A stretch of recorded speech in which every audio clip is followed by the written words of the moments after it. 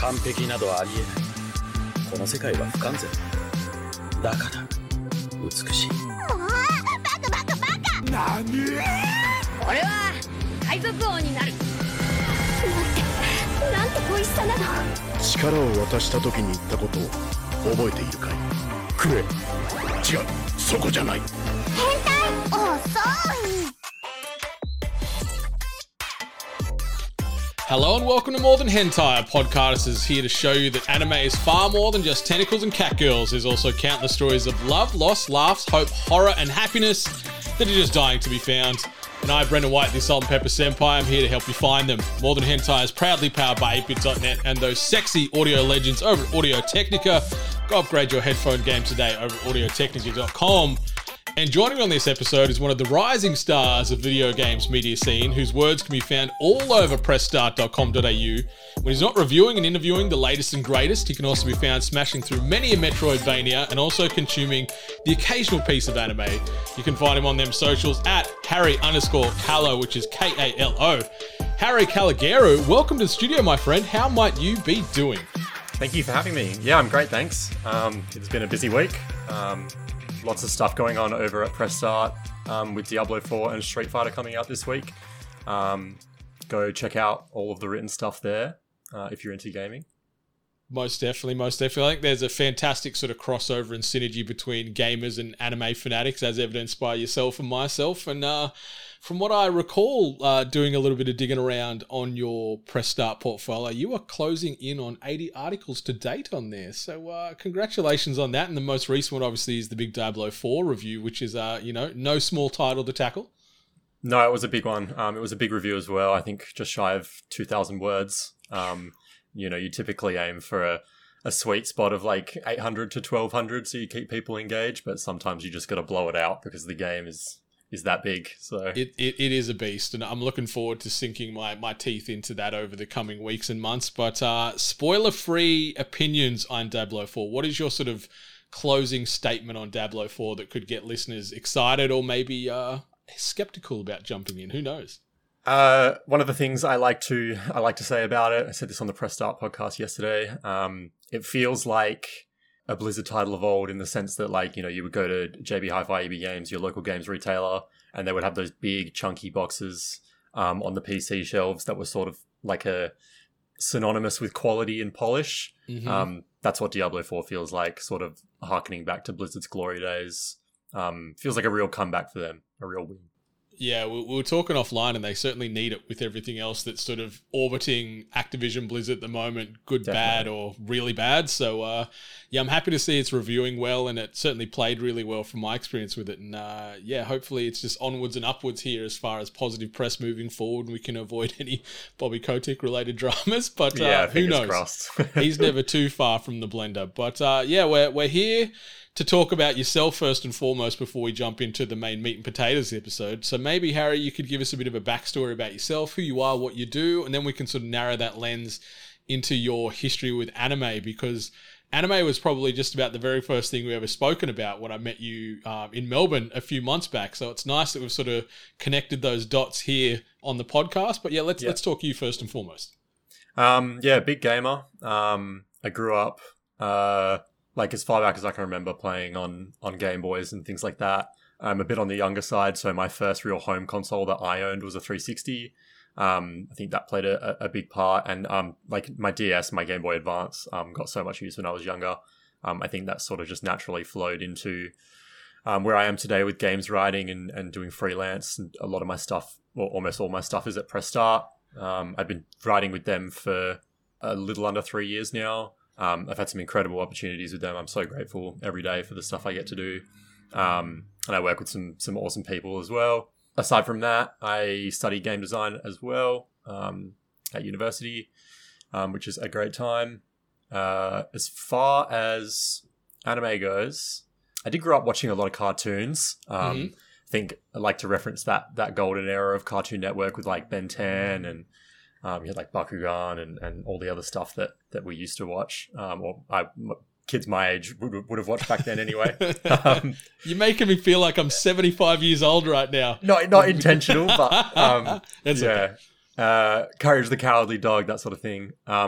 I feel like I don't know how that eventuated into anime, but I remember in sort of early high school days, probably year 7, 8, back when like Anime Lab were really taking off, I was just curious. I was like, what is all this? And I'd actually been to Japan before that. One of my best friends is Japanese, and I went with his family when I was in primary school, so that might have played some part of it. The first anime that like I watched and really properly got into, aside from like Naruto being on Cartoon Network and stuff, was probably Sword Art Online. I like vividly remember staying up far too late on a school night, binging the first half of that, and it sort of just grew on from there. Watched countless stuff. Some of my favorites are Psycho Pass, Fullmetal Alchemist, big Chainsaw Man guy. I don't have as much time as I would like nowadays to watch, but I definitely try to keep up with the big stuff. Yeah, your list as far as your favorites that you shared on the More Than Hentai sort of submission form there, it's the Murderer's Row, or the who's who of anime, or at least from my perspective. You've referenced so many titles that I obsess over, like Fullmetal Alchemist Brotherhood, you mentioned Chainsaw Man, Attack on Titan, Parasite, which is super duper underrated still to this day. So underappreciated. It's such a special anime. I rewatched it a couple of months ago, and it still just holds up so well. For an anime that's, getting up there in age in comparison to some of the new hotness, it still is really special. I've been rewatching Tokyo Ghoul lately, which you love, Kill la Kill, Akame ga Kill as well, which is also phenomenal and doesn't get enough love. And then, Naruto, Psycho Pass, and Jujutsu Kaisen. It is like, they're a bunch of home run hitters right there. Thank you. Yeah, you're a man of impeccable taste. I do try. And one of those first titles on that list there, Chainsaw Man, that was the anime/manga that we initially bonded over, because we were talking about watching the anime, but also how far we'd progressed if we were reading the manga. And I know you were pretty much up to date with reading all 11 volumes at the time, and I hadn't finished all 11 at the time, but I'm finished now, and God, I am so impatiently waiting now for, I guess, envisioning how these future seasons of the anime will play out. And I want it all now, Harry, but sadly we've got many years to go until we get to the end of this arc. It is truly absurd how good, not just Chainsaw Man, but like Fujimoto's other stuff is. I very rarely will read before I watch, but I got into Chainsaw Man when the hype was going around, I think just after it finished. And I read all of it in maybe a week. Quickly has risen to the top as one of my favorites. And I am reading every chapter that comes out, every fortnight or whatever it is. I can't get enough of it. So good. I am thoroughly addicted. It's one of my favorites, and it's quickly ascended the all-time ranks for me from a season that we've only had 12 episodes of, and we've got 11 fully translated sort of volumes now that are available. But the fortnightly chapter drops have been great, but I just need it all now because I want to see some more of those panels translated to real life, to the anime style, and I cannot wait to see some of those big moments. Like, viewers ain't got no clue what's coming, Harry. Yeah, that's the other thing. I can't wait to see the like general reaction when people who haven't read get to see it all for the first time, because it truly goes off the rails in the second half in the best possible way. Remarkable. So good. It's so special, and I am very excited to see what Mappa do with some of those panel translations to screen. But sadly we're gonna have to wait many a year to see some of these things pay off. But you know what? Good things come to those who wait. So it'll be worth it. I think so. So from an anime perspective as a whole, is there certain things that you love and also certain things that you hate within anime that sort of you tend to gravitate towards, or things maybe you tend to stay away from typically? Yeah, I like to give most things a try, regardless of like my pre-biases. Never really thought I would get into sport animes, but I did enjoy Blue Lock quite a bit, which I think was quite good. But I generally gravitate to stuff that is more grounded. Like some of my favorites are Psycho Pass, Parasite, Tokyo Ghoul, that sort of thing, which are like by comparison are quite not grounded per se, but more gritty. Thriller aspects, that sort of thing. But like I also love the Shinkai films, and all those sorts of things, like the romance and all that stuff. Quite eclectic. In terms of things I hate, I don't know. I think fan service when it goes a bit too hard can put me off. But I think it has to get pretty far for it to be able to like really get me not interested. Yep. Other than that, yeah, I don't know. And like, there's a few genres that I think I'm a bit sick of just because they're done to death. But when those come out with interesting ideas, I can really get into them. So yeah, it can be pretty touch and go.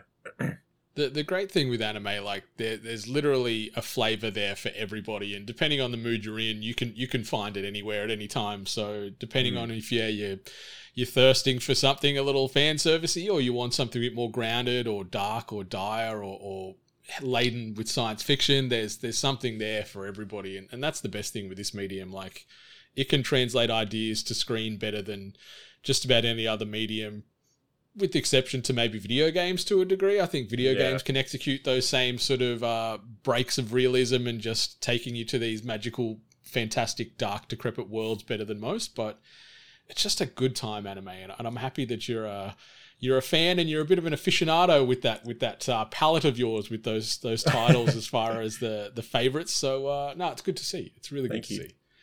But yeah, listeners, for anyone that is stopping by More Than Hentai for the first time, the way this podcast works is myself and my co-host here with Harry that I've got here with me today, we are going to be unpacking an anime that either one or neither of us have watched previously. So we're going to be looking at, typically it's only the first episode only, but we're doing something a little different today, and we're going to be focusing on the first, second, and potentially third, depending on where the discussion goes, because this one is a little bit of a slow burn to begin with. So I think allowing us to look at it broader than just that 20 odd minutes will really give us a bit more of a refined and formed opinion. So the anime in question here, we're not going to go into overall massive plot spoilers that's going to ruin the entire story. We will be talking spoilers throughout those first couple of episodes, so bear in mind that we will be potentially spoiling key moments or key developments with characters, but it's only going to be about those first few episodes. Anything beyond that is safe. You don't have to worry. We're not going to ruin the entire experience. Just aiming to give you a bit of an understanding and a bit of a expectation on what you might be able to obtain here from watching this anime in question. And that anime that we are tackling here today is none other than Jojo's Bizarre Adventure, which is a Japanese manga series originally written and illustrated by Hirohiki Araki. It was originally serialized in Shonen Magazine, Weekly Shonen Jump from 1987. So we are going back here over 30 years. It's going a ways back, Jojo's Bizarre Adventure. And the series to date has over 120 million copies in circulation, making it one of the best-selling manga series in history. And it's gone on to spawn a whole host of other franchise-specific medias. We've got one-shot mangas, light novels, video games, and also anime. And in July of 2022, during the 25th anniversary celebration, Araki announced a new anime adaptation was in the works by David Production, with the 26-episode first season debuting 3 months later in October of 2012. And several more seasons are now available to consume, primarily over on Netflix. JoJo's Bizarre Adventure currently holds a Metacritic score for this first season in question of 7.89 on My Anime List, and that is based on 1 million user scores. And the story of JoJo's Bizarre Adventure is as follows. The year is 1868. English nobleman George Joestar and his son Jonathan become indebted to Dario Brando after being rescued from a carriage incident. What the Joestars don't realize, however, is that Dario had no intention of helping them. He believed they were dead and was trying to ransack their belongings. After Dario's death 12 years later, George, hoping to repay his debt, adopts his son Dio. While he publicly fawns over his new father, Dio secretly plans to steal the Joestar fortune. His first step is to create a divide between George and Jonathan. By constantly outdoing his foster brother, Dio firmly makes his place in the Joestar family. But when Dio pushes Jonathan too far, Jonathan defeats him in a brawl. Years later, the two appear to be close friends to the outside world, but trouble brews again when George falls ill, as Jonathan suspects that Dio is somehow behind the incident, and it appears he has more tricks up his sleeve. So, Harry, JoJo's Bizarre Adventure, this is an anime that has been out now for over 11 years. What were your initial thoughts on this, I guess, reboot / retelling of this very, very, very fabled manga that's been around since just after I was born, which is crazy to think about. So 35 years in existence, and we are talking about the anime that came out 11 years ago, give or take a couple of months. Yeah, it's a long time and a big time gap as well between adaptations. It's interesting. The first episode, I think, struggles a bit from a pacing perspective. And like, it's really hard to not have sort of a preconception of what JoJo's is going to be like, given how much of a place it has. I feel like even if you don't watch it, you probably know what it is. You see, clips and things like that. People talk about it all the time. I think Stone Ocean did really well, and people were talking about that for ages. Mm-hmm. So it's hard to like not go into it and sort of expect something. And I think part one is like markedly different from what most people would probably expect JoJo's is. And yeah, like I said, the pacing, it's definitely a bit of a slow burn. Like it spends more time with its characters. It's less grand than I think like clips and stuff you would see of it would let it on to be. Yeah, it's definitely interesting coming into it with all the like the preconceived, the surrounding zeitgeist of it, I guess, and how popular it is like today. Yeah, I've struggled with JoJo's over the years because, like you mentioned, it is such a larger than life type of anime where it has been blown up and propped up and everyone knows of it or can talk fondly of certain arcs or episodes or scenes that they've watched. And I was pretty late to the JoJo's party. I watched it for the first time, I think maybe only 2 or 3 years ago, and I watched the first episode then and I just couldn't vibe with it. And like after the first, I was like, nah, I'm good. I'm moving on to something else. And I parked it. And then I had another go last year, parked it again. And now here we are on this third go around where I'm like, you know what? I'm going to push through and see what happens, because sometimes just beyond what you can see after that first or second episode, there could be some gold in that tunnel there. So, I pushed forward, kept mining through it, and it started to... what would I say? It started to sort of resonate with me a little bit, and I started to enjoy myself a lot more. But like you mentioned, this first episode, which is titled Dio the Invader, there's not a ton of action going on. Straight away, though, like the second the anime starts up, like the art style is completely different to 95% of anime that's currently doing the rounds at the moment. Like, it's very distinctive, like David Production, fantastic studio, and they've done some really good stuff. Like most recently, they've been doing Fire Force, which is something that everyone else is always sort of thirsting about. And they've done the adaptation for Urusei Yatsura, which is another manga and anime that's been around for decades, and it also has got a bit of a nostalgic look and feel to it. But the art style that JoJo's has, I think, is probably its strongest card that it plays, because it just does immediately grab your attention. Like, the line work is super bold. The color palette that they use is really great. The way that they frame shots with sort of when there's combat and like really tense emotive moments, like it really drew me in and really hooked me with that. That was great. But then on the other end of it, I've been watching it through with the dub, and I don't know if you've been doing the same, Harry, but like... No. The dub is a time, like, because we're back in, the 1800s, yeah, and the accents and the wordplay, especially when there's maybe some weaker dubbing going on, it's comic, like it's hysterical, I think, and very comical. And I think some of the tense moments do get lost in this almost parodying of the accent. So I think some of the moments that were meant to hit me really big didn't hit me as much, because I was sort of chuckling along by these faux British accents that these characters were throwing around. But overall, like, I'm vibing it a lot more this time, and I've sort of been respecting this source material a little bit more and enjoying this very unique and characteristic world that they're building out in front of us. Yeah, I agree that like it always has had a super striking art style. I think, again, when you see those clips or photos of it on social media, you know it's JoJo's. Like, you don't have to know like the characters that are in the shot or whatever, but you can see it and you just know it is, because that's its style. It's so incredibly unique. It's funny that you mentioned that like some of those serious moments get lost in translation on the dub. I also felt like watching it subbed, there are times where it's funny and probably not intended to be. Oh, okay. I don't know if that is just a me thing, but it just gets really over the top sometimes, and it's obviously, there's moments where you're meant to be like, oh no, like, like what's going to happen, like how they're going to get out of this, and then the way that they animate it, or the way that they compose the shot, it will just will make me laugh. But I like it. It doesn't pull me out of it. I'm not sure how much that sort of like transcends into the later parts as well, because I know that it's darker than I was expecting, that's for sure. And I'm pretty sure the later parts are meant to be as well. But yeah, it does get its hooks into you a little bit more in those second and third episodes, I think, and does a bit more to like get you interested and engaged.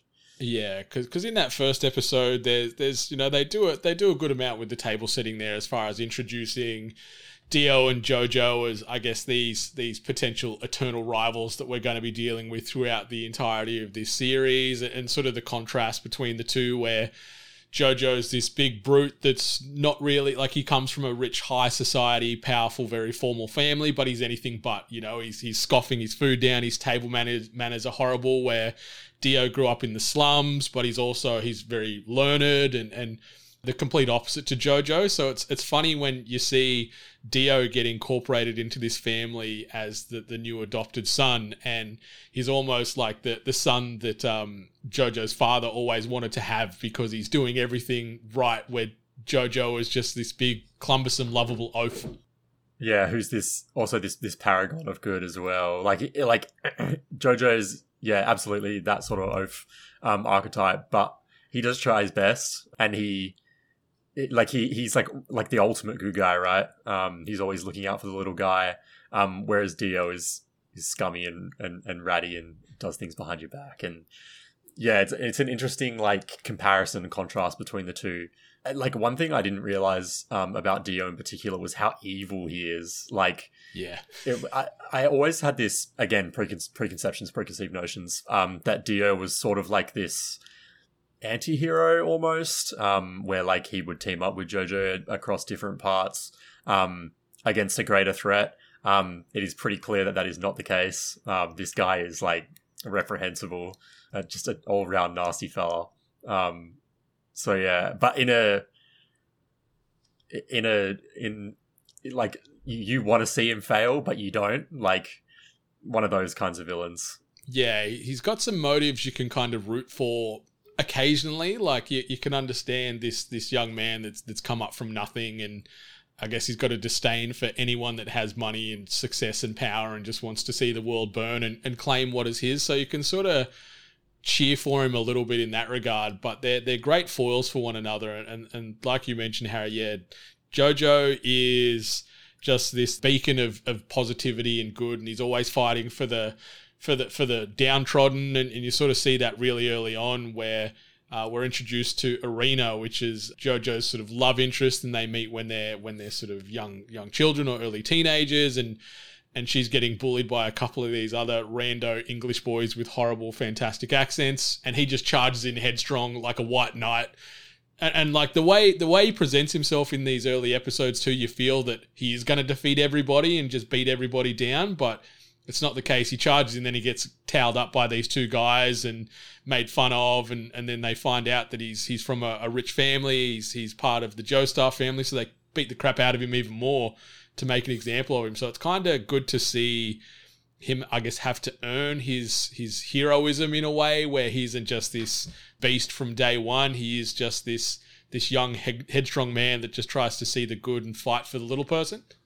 Yeah, it's definitely interesting, because you see stuff around him as well in clips and from other parts, and seems like every character in JoJo's is almost like a Dragon Ball situation, where everyone is like obscenely powerful, like almost right out of the gate. But it, like, the first few episodes of part one are like surprisingly constrained in scope, like not just in like the conflict and like what it is, Jojo goes up against, but also like in the action sequences and like the stuff that you would probably expect from JoJo's coming into it fresh, like quite straightforward, nothing too crazy with these stands going around and people having absolutely obscure and absurd powers that you hear about in these later parts. So it's definitely interesting seeing like where it sort of started, and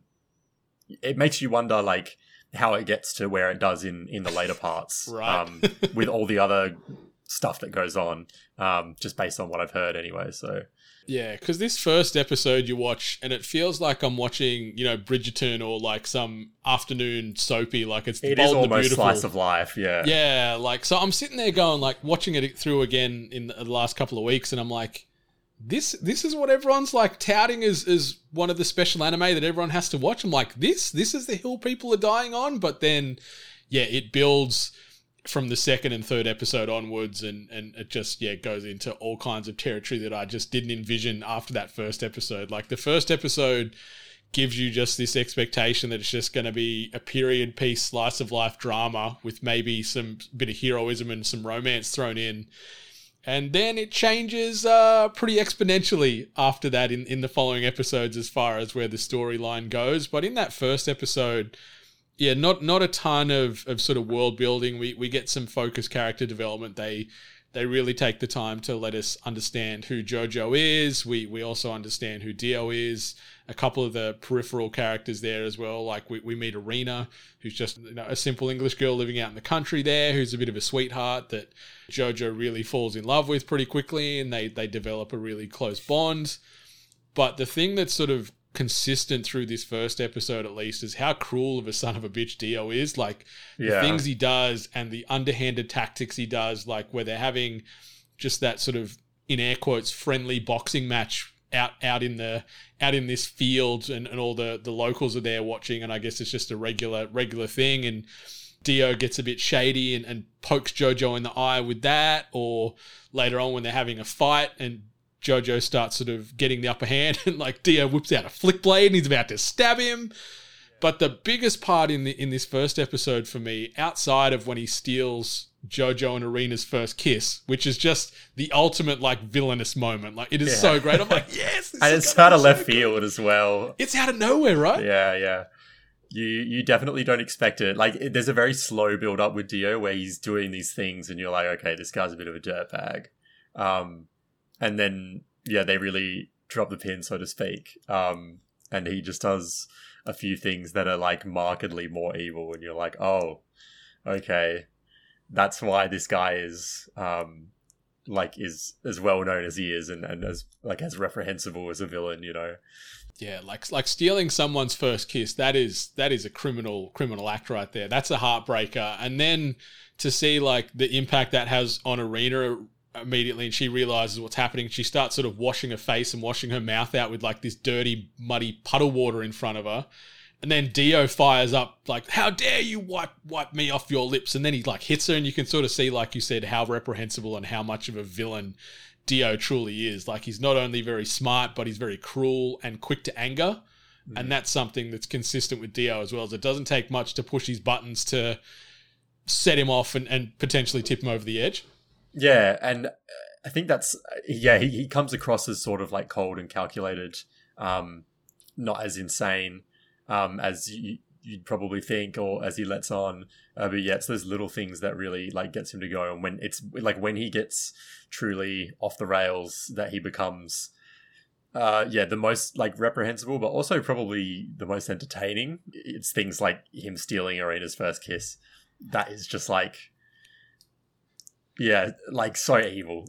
Just so, and like the shock factor of it is, but it's not like it goes back to, the simple deeds that he was doing before, the small things. He gets worse from there. He really does. They keep building him up. Yeah. God, and like there's a couple of moments in that first episode, like the kiss steal is the big moment, and then sort of Jojo starts raging when he realizes that Dio has done something and upset and hurt Arena, and he comes charging in, and they have that big scuffle again, and that's where Dio sort of draws the blade. But then Daddy Joestar breaks them up again and scolds Jojo because he's like, how dare you? You could see that Dio had given up and you were still pummeling him. Like it was always right time, right place for Dio in that moment. Yeah. But then after that fight, and because Dio couldn't believe that he lost, that one of the most horrific moments in this episode, and even in the first probably half of this season, is we find out throughout this first episode is that Jojo doesn't have many friends, but his closest friend is his beloved dog Danny, and Dio, the sick son of a bitch, puts Danny in the incinerator and burns Jojo's dog alive. And it's just horrible. Like, we don't even need to talk that JJ actually fed Danny grapes earlier, which is a big no-no because grapes can kill dogs. It was one of my notes. I'm like, how dare you, Jojo? What are you doing this for? But yeah, he burns his dog alive. Like, no, he's a bad man straight away. The kiss is one thing, but burning pets? No way.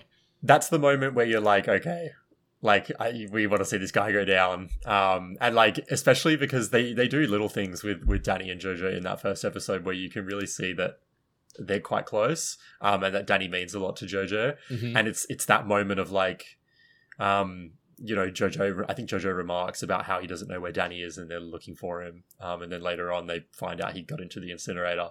And to see, and straight away as a viewer, you know it was Dio. Like, you know that he did it. And of course it later gets confirmed that he does, but he gets away with it. And that's probably the most, the part that gets to you most about it is that he walks away from it unscathed. But Jojo knows, like, he's aware it was Dio who did it. And to watch Jojo be completely powerless in that moment was like definitely a high note to go out on, and is definitely what pulled me back to see what happens in that second episode. So the episode ends there. Like, we get a time jump of 7 years, and then the first episode ends, and then the second episode kicks up, and the first thing they reference in the second episode is Jack the Ripper, and I'm like, oh, hello, okay, what's going on here? I'm interested now. Like, we're going with actual real life serial killers. What's happening? But the cool thing with JoJo's as well is the commentary that's used, like the voice that's doing the commentary throughout the episodes, giving us little play-by-plays and updates, adds some really good weight and depth to certain scenes. And this opening where we get the Jack the Ripper reference, and then we get the commentator saying, but Jack the Ripper is nothing compared to the horror that Jojo and Dio will unleash on the world. And you're like, oh my God, here we go. And then it jumps into this nasty, fantastic intro with a banging intro track, and just the animation style in the introduction is also like chef's kiss. It grabbed me from there. Yeah, they definitely kick it into another gear on that second episode. I think that's where you sort of go, okay, now we're getting started properly, as it like picks up the pace and things like that. And like the time jump is also really interesting. I think come the end of that first episode, you're like, oh, I'm ready to see, where this goes next. Like, you think that Jojo's immediately going to retaliate or try to get his father on his side to see that Dio's actually this reprehensible guy. But no, there's a 7-year time jump, and it's like, oh, okay, this is still going. And again, I was the same with the Jack the Ripper thing. It also lends a little bit of like I don't know, this weird, like, you obviously know it's not real because it's so fantastical in the way that the characters are larger than life and things like that. But to pull from something like that is just like so interesting and also quite funny. Just to hear like, Jack the Ripper, and it's like, oh, okay, like this is completely fake, but it grounds it in a way with sort of like this sprinkling of reality where I'm like, okay, I'm in even more here. And it's interesting with that intro. There's so much imagery and emphasis on the mask in that trailer. Like we get a few little references to this mask in episode 1, where it's one of the first items we see in those opening scenes, where there was the carriage incident, and then we see it on the wall when Dio first moves into the giant mansion, and then it's all through the intro. But then it cuts to that sort of 7 years ahead time period, and Jojo and Dio are just university rugby union superstars having a great time, and we get this reference about Jojo being, he's Hercules reborn, and you can see like Jojo, he's an imposing figure by this stage. He is built like the Hulk. He's a mountain. And then Dio, he's still a big unit too, but we're starting to see sort of that brute force versus agility comp between the two. But they win the game. They smile and congratulate each other and praise each other's greatness. But then you get their little inner thoughts, and it's like, I'm still on you, Dio. I'm going to take you down. And then Dio's like, screw you, Jojo. The world is mine. And like, so there's this internal game of cat and mouse that, like you mentioned, still going on 7+ years later. And I'm like, okay, I'm engrossed. Where are you going to take me next? Yeah, you can see that neither of them have let it go. And there's this moment of like, you're watching and you're like, oh, there's a camaraderie that they put on for the people around them to see that you can like almost believe and almost want to believe, but you just know as the viewer that like that is not the case. And I think that makes you interested to see like how it gets to where it does, like what makes them drop the facade, especially in front of the people around them, and sort of let their inhibitions get to them in regards to how they feel about each other, and like watch that play out over the course of the episode. And it really, this second episode, it really dials up the pacing in comparison to that first one. Like we get, this sort of faux brotherly bonding at the rugby union. They're like, we need to go home and tell father about this. And so they rush back to the mansion, and then they realize that old George Joestar, he's bedridden. He's very proud of the boys, but you can see he's very sickly. And the boys aren't really too sure what's happening, but he's referencing, his ailment. He's got this cough that won't go away, and etc. And so then it sort of jumps again to Jojo, who's in the study, and he's taken a keenness into archaeology, and we sort of heard that Dio is going to become a fantastic lawyer as far as their career choices go. But Jojo's in there reading all kinds of books and transcripts, and he's got that mask out, and you see him prick his finger, and he drops a bit of his blood onto this mask, which then comes alive in a way. And, this is starting to sort of set where the future of the anime is going to go. And he sort of starts to climb up this ladder amongst this study to grab another book, and he ends up knocking down this box and a book in there, and he finds this letter in there that was written by Dio's father that he gave to George at the time of death because, he owed him. And that's how Dio sort of came to be. But Jojo starts putting together that the consistencies between the letter and George Joestar's ailments are the same. So it's like, Dio, you killed your own father, and now you're going to kill your adopted father here? Like, what is going on? And it just sort of builds from there. Yeah, which is, again, part of that bid to take the family fortune for himself. And the stone mask is one of those moments of like, oh, okay, because you see it in the intro and things like that. And again, you get little tidbits about it in the first episode, and now it's fully come into frame. And yeah, when Jojo bleeds onto it and it comes alive and the spikes come out, and you're like, oh, like that doesn't look very pleasant. Like, what's going on there? I feel it makes you really interested to see what it is that mask actually does. Like, it initially looks like a torture device, right? Yeah. It looks quite hardcore. And then, as soon as, you find out that Jojo's father has fallen sick, you're like, oh, Dio's got to be involved somehow, right? Like, and you see Dio's father sick with similar symptoms earlier on as well, which I sort of alludes to the fact that Dio had his hand in both. So yeah, that is going to be the thing, that the straw that breaks the camel's back, so to speak, in regards to Jojo's and Dio's relationship and the facade that they've put on when they're around each other. It's great in that moment too, where sort of Jojo's cottoned on to what's happening, and he knows how to bait Dio in a way to get him to admit guilt, where he sort of makes Dio swear on his father Dario's honor as a gentleman, but then Dio lashes out and he's like, my father was not a gentleman, he was a cur. Like, I love that the word cur gets used a lot in this as far as a slur. It's such a great word. It needs to be used a lot more, I think. But Dio's blood starts to boil when Jojo's trying to imply that Dario was ever a gentleman. That sort of is the entrapment that has been laid by Jojo, and then he realizes that, and then tosses Dio off the first floor balcony and smashes him to the ground, and does the escapes from there. But then Jojo starts to realize that his father's time is limited. He needs to get out there and try and find some type of cure to bring George Joestar back to health. And that's also when you sort of find out that Dio had a resentment towards his father in his younger years, which is really interesting because his father is sort of as much of a scumbag as Dio is, right? That's almost where he inherited it from. And you see that, of course, in the opening of episode 1 with the carriage crash and things like that. But to see that carried all the way through to Dio, but Dio's different in the way that he thinks he's better than his father. Yeah. He thinks that for them to be related by blood is completely despicable, which, again, leads into Jojo realizing that there are bigger things to to do than beat Dio up, and there needs to be a cure out there for George that he can find. Yeah, so Jojo starts then making haste to Ogre Street, which is a rather infamous street in London, to try and find this antidote. And then he ends up befriending this thug named Robert E.O. Speedwagon, or Rio Speedwagon. There's so many like fantastic pop culture references in this anime as well. Like, you know, from a musical standpoint, Dio, Rio Speedwagon, just for example, as far as legendary bands go. And yeah, you meet Rio and they're there to sort of get the cure.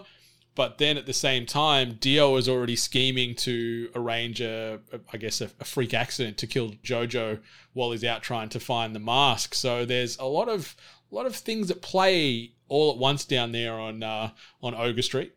Yeah, and when Speedwagon is introduced, it was one of those moments which is like absurdity. It's like you hear him introduce himself to Jojo and you can't help but laugh. Even if you don't understand the reference, like Robert E.O. Speedwagon is just like, it's just one of those things. It's like, okay, all right. Yeah, and like Ogre Street as well. It's like, and that's sort of where, again, that like Jack the Ripper reference at the start of the episode is a little bit like, oh, okay, this is like, you know, old-timey London when it was really, you really get the vibe that like Ogre Street is not a place that you want to be. No. Like even for Jojo, who's someone who's quite like stoic and again, really big, like you said, seems like a very hostile place, very, very cold and unwelcoming, which stands in contrast to, you know, their manner. Exactly. And it ties into what you mentioned, like right near the beginning of talking Jojo's, where he is just a man that is believing in the greater good, and he just seems to lean towards optimism in every type of circumstance. So even though he's surrounded by thugs and murderers down on Ogre Street, he's always like, oh, hello, how you doing? Like he's always so to the point of naivety, I think, with him. But yeah, it is looking very, for the best in people. Yeah. It's nice and touching. But so he meets Speedwagon. They end up sort of becoming allies, and yeah, we get this fake assassination attempt that Dio tries to take place on. That is sort of boiled there. But the crazy thing as well is we then see tests on the stone mask. And like you mentioned, where I thought the same thing, where I'm like, it is just some type of torture device, almost like an Iron Maiden to go type of thing, where it's just for their head. Yeah, put it on someone's face and it, yeah.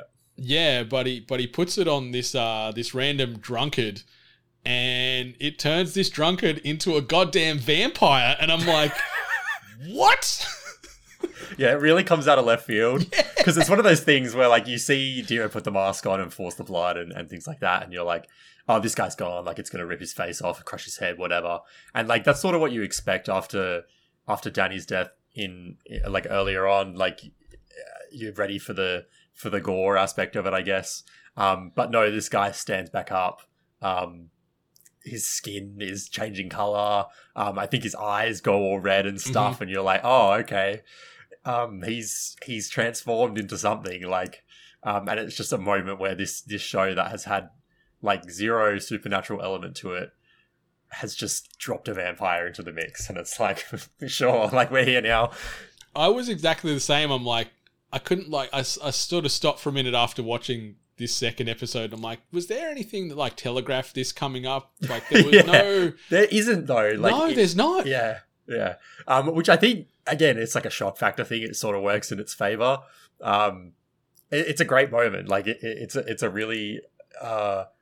it feels well. It doesn't feel entirely out there. Like it's this mask, you know, it activates with blood, but like, yeah, it does something you entirely expect it not to do.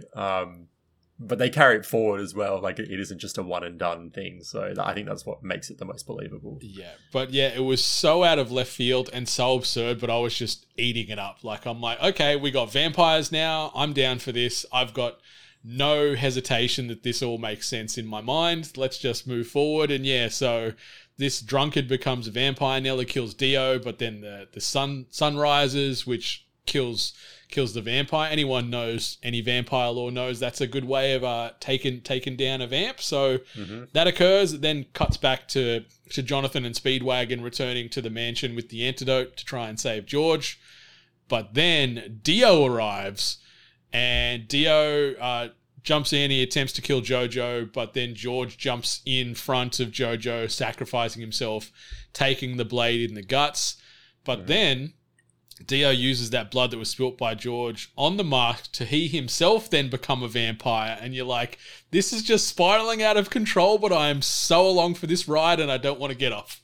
Yeah, it's just this moment of like George dies and you're like, oh, okay, like we're here now. And then, yeah, like for Dio, in a moment of like, and you can see why he does it. Like there's moments in earlier on where he laments the fact that Jojo is physically stronger than him, and there's only so many dirty tactics he can employ to get the upper hand.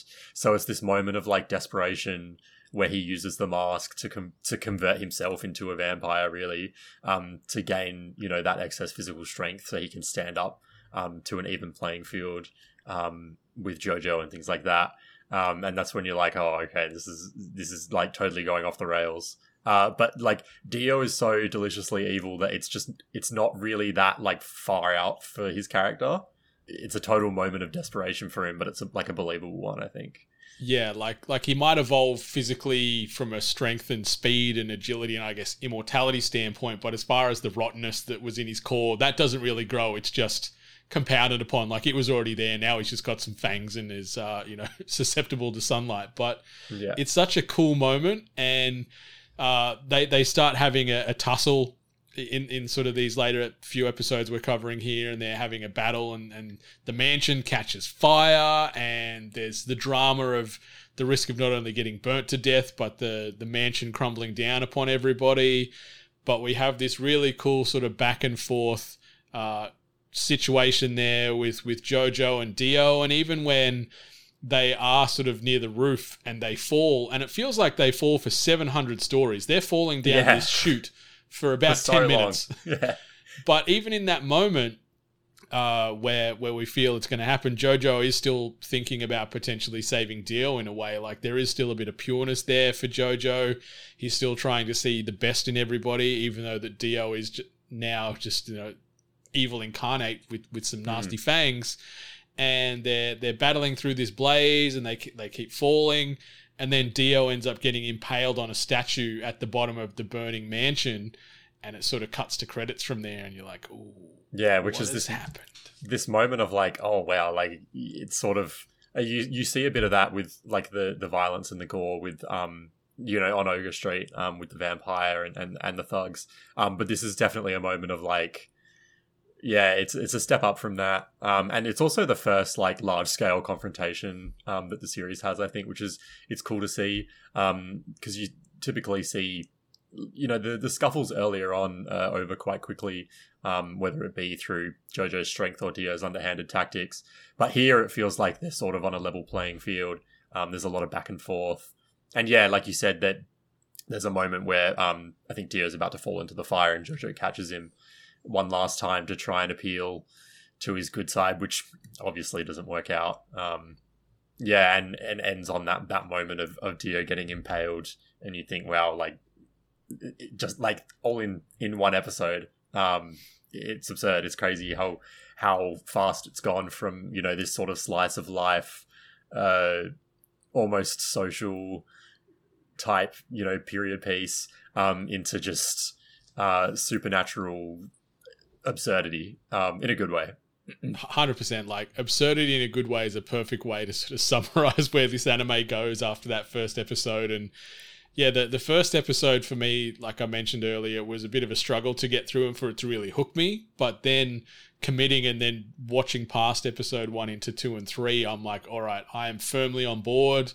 I've finished the first season now, and I've just started chipping my way through season 2. So JoJo's has finally sunk its vampiric fangs into my neck and is not letting go. But it's just really great. Like I love the animation styles you mentioned, and I love where they take the time to do these sort of like freeze frames where they're highlighting key moments, and it's just this sort of freeze frame with really crazy bright pastel colors and very eccentric or eclectic sort of art that's sort of bookending these frozen panels, and it's just so stylized and so cool, even though it feels like a throwback with this sort of 80s style of animation, and even like the manime animation of the 80s where we've got these big sort of brutish characters.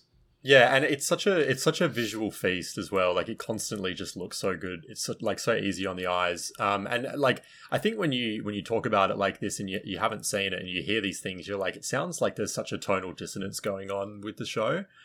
Because like a lot of the subject, the stuff that Jojo deals with and Dio deals with, it's quite like grounded and heavy. Yeah. You know, his father being sick and Dio killing them both, Danny's death, etc. But like then there's these moments of freeze frames where you've got these like bombastic colors and the characters are really accentuated. You've got characters called Robert E.O. Speedwagon and things like that. And it just sounds like it's a total whiplash. But it's just not, and I can't put my finger on why it works. I've also watched a decent ways past. I think I'm up to episode 9 or something. But there's other stuff that happens, and you're just like, Yeah. okay, like this is happening, and you're never at a point where like this is stupid, because it does take itself seriously, but not to the point where like it also does things to where you can believe that it can go off the rails at any point. And I think that really works in its favor, because there aren't many other like anime that can do that. I think like I would draw a comparison to like the Yakuza series in terms of games, where like their main plot lines are these incredibly like soapy crime dramas that are just like so grounded and in realism and like these grizzled characters, their histories written on their faces, and then you would go to a side quest that's like you've got grown men pretending to be babies. It's and it just works. That's what JoJo sort of feels like. It's like remarkable, really. Yeah, I think it dances the line between just absurdity and relatability so well. Like you mentioned, there's some plot points here that a lot of people can relate with, and whether they've dealt with some of these things firsthand or secondhand, and then when it just dials it up to crazy levels with vampires and stone masks and everything else, you're just like, yeah, cool. It just mashes together. It's just this sort of melting pot of crazy and relatable, heartfelt realness that just somehow manages to coexist in that pot without burning. And yeah, I'm all for it. Like, I like when we can have some moments that tear on the heartstrings that also make you laugh or make you cry or just make you shake your head going, that's the dumbest shit I've ever seen. Like, if you can sort of have all of that, especially all in the span of, you know, a 20 odd minute episode, I think you're onto something really good there. And yeah, like Suda and Suzuki, the two directors behind JoJo's, really, really knew what they were getting into with this. And then David Production on the back of that with their fantastic animation style just complemented that source material, but also made it relative and relatable. But also, it's kind of weird that it feels modern, but also a throwback at the same time with that art style, which I was just devouring. There's a clear appreciation and love for the source material. Like, there's obviously a lot of care has been put into it to bring it to life. And yeah, it does have this like almost Fist of the North Star like vibe at points, but it also like really unique. And because it's modern, like a lot of the frames and stuff are super clean. But like you said, it's the bold line work and the larger than life character designs that really like I think separate it and keep it feeling distinct, but also it feels like it came out so much longer ago than it actually did. Like it's only 10 years old or something. It's fascinating. It's cool how you know the adaptation of the art style that Araki went for has sort of had this impact after being adapted, you know, however long after the original serialization came out. Yeah, Araki just had a good eye for it, and even if some of the things we've talked about as far as the themes or just the absurdity of the plot doesn't resonate, at least watch a few episodes just to see how much of a visual feast this anime is. We've been talking about a lot of the good, but is there any bad that you've sort of started to sort of irritate you a little bit watching this? Is there a few things, or whether it be a scene or some of the writing or the voice acting, whatever it might be, is there something that stands out from your side from a negative perspective? I definitely think that first episode is a little bit too indulgent. It does end up paying off in episodes 2 and 3, but if someone was to watch that first episode and say, I just bounced off it, I would totally get it. It's definitely one you have to be able to commit an extra episode or two to for it to really get its teeth into you.